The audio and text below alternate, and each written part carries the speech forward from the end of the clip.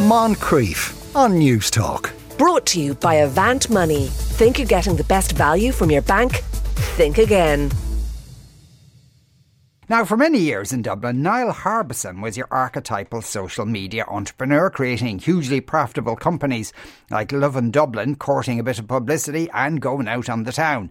A lot. His problems with alcohol were one of the reasons why he cashed out of his businesses and moved to Thailand. Once there, the problems didn't entirely go away, but eventually he discovered a new purpose, helping street dogs. Niall, good afternoon. Good afternoon, how are you? You'd been going to Thailand for a while before you decided to move there. Yes, I had. I'd been escaping the Irish winters in a month, pretty much every December, and then I just took the plunge and decided to get out of the bad weather. The long winters just killed me in Ireland, and the dark nights. It wasn't good for my mind. Right, and was it just the bad weather you were escaping? Yeah, I think. I mean, sorry to get so deep, but I gave up alcohol and stuff like that. So Ireland's not a great place for me to be in the winter when it's Christmas party season, dark nights, and yeah. So I just wanted a healthier lifestyle and try and move somewhere nice weather. Yeah. Yeah, but it was actually in Thailand, as I understand it, where it got even worse for a while, and then you made that decision. Yeah, it did. I ended up in hospital from drinking in ICU. Just went on a mad bender. I think probably had too much time on my hands because I wasn't working and various different factors. But yeah, it sort of hit rock bottom. But it's all been good since then. But it was a good eye opener to get as low as you can get with booze, and then try and bounce back. That's what I've been doing. Yeah. Because, if you had nothing to do, I suppose it was just you'd nothing to do except drink all day long. Yeah, nothing to do and nobody to answer to either, Like at least if you're in Ireland, there's people that and you have to go to work and whereas here you could wake up at 10 in the morning with a hangover and just say, feck it, I'll go and have another beer by the beach, which is nice, I think everybody does that on their holidays for a few days or maybe a week, but I couldn't live like that. Yeah, because I have read things where even when you were still living in Dublin, you had spoken a lot about having difficulties with alcohol. Did you kind of massively so? Yeah. Sorry. In Thailand, when you find, and obviously you got a major scare, but did you get to a point where you were able to figure out why you were doing this to yourself? Oh Jesus! If I knew that, I'd be everything sorted. But it's just sort of self-destruction. I think I was a functioning alcoholic, and for about, I'm not joking, 20 years. Even when I was doing, what would be perceived as reasonably well from the outside in business and work and personal life, I was always, it would start long weekends, and then eventually, I'd be having a glass of wine on a Monday morning at 10 o'clock, even. In days when I was working in Ireland. So it had always been there, and then it just sort of hit rock bottom and accelerated a little bit here in Thailand. But funny enough, I'm actually glad it did, because it took that scare to get me to where I am now. So breakfast wine is never a good move. But I suppose also kind of parallel to that maybe was a realization that your dog, who you brought from Dublin with you, was one of the constants in your life. Yes, Snoop. I brought him all the way over here, and I sort of I never let him down. I suppose the worst thing I would have done when I'm drinking and stuff like that was I might have, had to feed him, and I came home and just passed out without remembering to feed him. He's the one thing that I did always look after, but I still just felt like he was sitting there looking at me drinking through all this time, and I was just like, I need to have a better life for him, And had you noticed already that Thailand has a disproportionate, or Koh Samui perhaps only, has a disproportionate amount of dogs? Yeah, I'd always noticed it, and it is Thailand in general, and it's a lot of Asian countries. There's 8 million street dogs in Thailand, and are you doing a bit of hoovering in the background there, Niall, as well? Can I just move it's just one of the dogs. Brittany's going mad, sorry. Yeah, all right. Oh, right, I see, that's what it is. Right, okay, it's dog action, yeah. Yeah, We're all done. Sorry. Yeah, okay, that's fine. That's fine. We were wondering, because, you know, you never know with these digital lines whether it's just some weird distortion or not. Anyway, lot of dogs in Thailand, lot of dogs in Asian countries in general.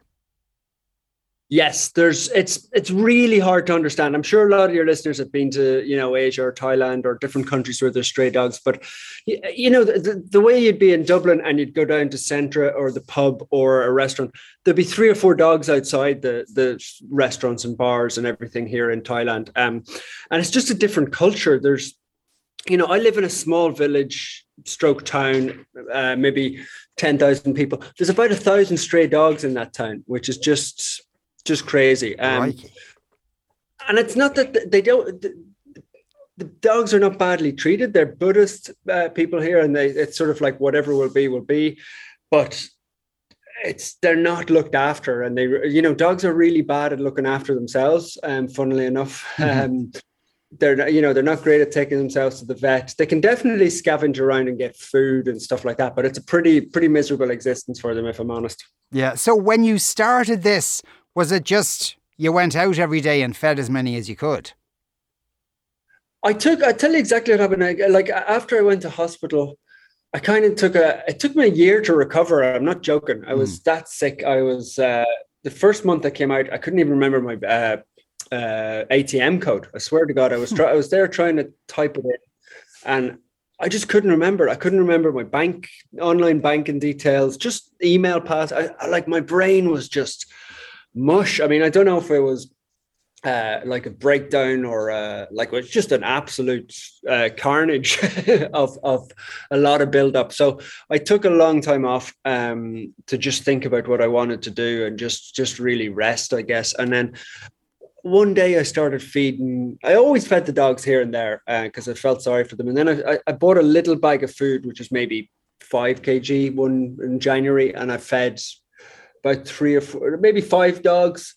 And I did that for a day or two. And then, you know, I bought a 10 kg bag and it sort of grew to 10 dogs. And just that's how it started. Literally, I've always at the back of my mind had something about, you know, doing animals or a sanctuary or something, but it just sort of happened organically where I was coming home from football one day and I started feeding them, and yeah, it's grown since then. Yeah. And but now it includes those trips to the vet or indeed getting them sterilized. Yes. Like I said, the food, if I didn't feed the dogs, I feed them every day. I haven't missed a day since January, 9 months. But if I didn't feed them tomorrow, you know, they wouldn't die. They'd be fine. But the medical attention is way more important. They get fleas, ticks, all sorts of diseases. And what I've focused on, I've done a lot of researches, and you can't fix it. I mean, I could fix 100 dogs, but it's like a sticky plaster on a heart attack. It's not gonna do anything. It'll make me feel good, but it's not going to solve the bigger picture. So sterilizing is the answer, which controls the population. There's no sort of government schemes as to, you know, like there's no control. So it's up to individuals. So my plan is to sterilize as many as possible, which will get the population down. I mean, it's a massive job, costs about 50 euros, give or take, per dog. But each dog that you sterilize will stop, you know, 10, 20, 30 puppies. So it's definitely the only way forward. Are you the only person there doing this, or maybe are there other charities doing it too? There's definitely other charities. There's a lot of goodwill and Westerners and retired people and people putting their heart and soul in it. And I don't want to slag anybody off in the slightest, but a lot of people will spend their energy on feeding the dogs or, you know, keeping the ones alive that are there. And that's great, that, you know, but I really want to try and tackle it further up the chain and eradicate the problem, I guess, altogether. Yeah. So when you feed the dogs now, do you go to them still, or do they come to you? When you come out of your apartment in the morning, is there like 19 dogs in a queue kind of thing waiting for you? I have a moped and a Jeep, and I prefer to do it on the moped. I have a 25 kg bag now, and I feed 80 of them. Because the moped is nice, the sun is out, you're cruising around. The Jeep I use for the bad weather because there's sort of rainy season here. But no, I go to them, and if you can imagine maybe a small Irish town, like there'll be a dog waiting at the end of every driveway, or, you know, they're not driveways, but they're the end of every little sort of place where they live, because it is hard to understand, but dogs will have their little territory and it's only maybe 50 square meters. So I know exactly where they be, exactly what time, and then just drive around feeding them. Oh God! And that's a whole day then for you, I assume. That's about 2 hours in the morning. But then what happens is I'll see stuff out there. Somebody will have got whacked by a car. Another one two of them might have been fighting, and so then I need to start taking them to the vets. And so the days do get away from me. Puppies especially, there'll be 10 puppies dumped at the side of the road. So it's like the RSPCA, or maybe that's the English one. The DSPCA is the Dublin one, yeah. DSPCA. And at the moment, Niall, you're funding all this yourself. Yeah, I mean, people have donated. What happens is I fund all the food and stuff like that, which is not crazy expensive. It's 1,000, 2,000 euros a month, but what happens is the medical bills are really expensive. They're no different to back home. Like a broken leg will be 1,000 euros or 1,500, something like that. And usually what happens is I'll share pictures of that, and people really will jump in and say, like, look, can I literally cover that dog's vet bill? So that's been really helpful in the few occasions. But the hardest part is then you can't help them all. Like I could drive out tomorrow and pick up 10 dogs to fix that would cost 10 grand. But, that's not feasible, and it's not going to fix the bigger problem either. Yeah. So is this your future now? Or are you the dog man of Koh Samui? I think even bigger. I'm not. I want to fix street dogs worldwide, and that's a big, lofty mission. But I'm kind of treating this as an apprenticeship of just fixing them and learning everything at the ground level. But I really want to fix them at a bigger level, because the suffering that they have is insane. Like you wouldn't believe the suffering the dogs have, and we all love our pets in the West, and you'll have one dog or one cat or a couple of dogs, whatever, and they might get a little nick on their toe or something, and I used to freak out if Snoop had a small maybe eye cut or something. Whereas these dogs are literally, it's like, I know that I don't want to make light of Ukraine or something, but it's like walking into a battle zone every day. There'll be dogs with legs hanging off, dogs with, fighting each other. People have taken machetes to dogs. Like it's really like the suffering is pretty bad. So I want to try and end that. Okay, well, best of luck with that, and continuing good health to you. Niall Harbison, thanks a million. Cheers. Thanks, guys. And a lot of people texting in on Twitter as well, heaping praise on Niall. I follow Niall on Instagram and have contributed to his help for dogs.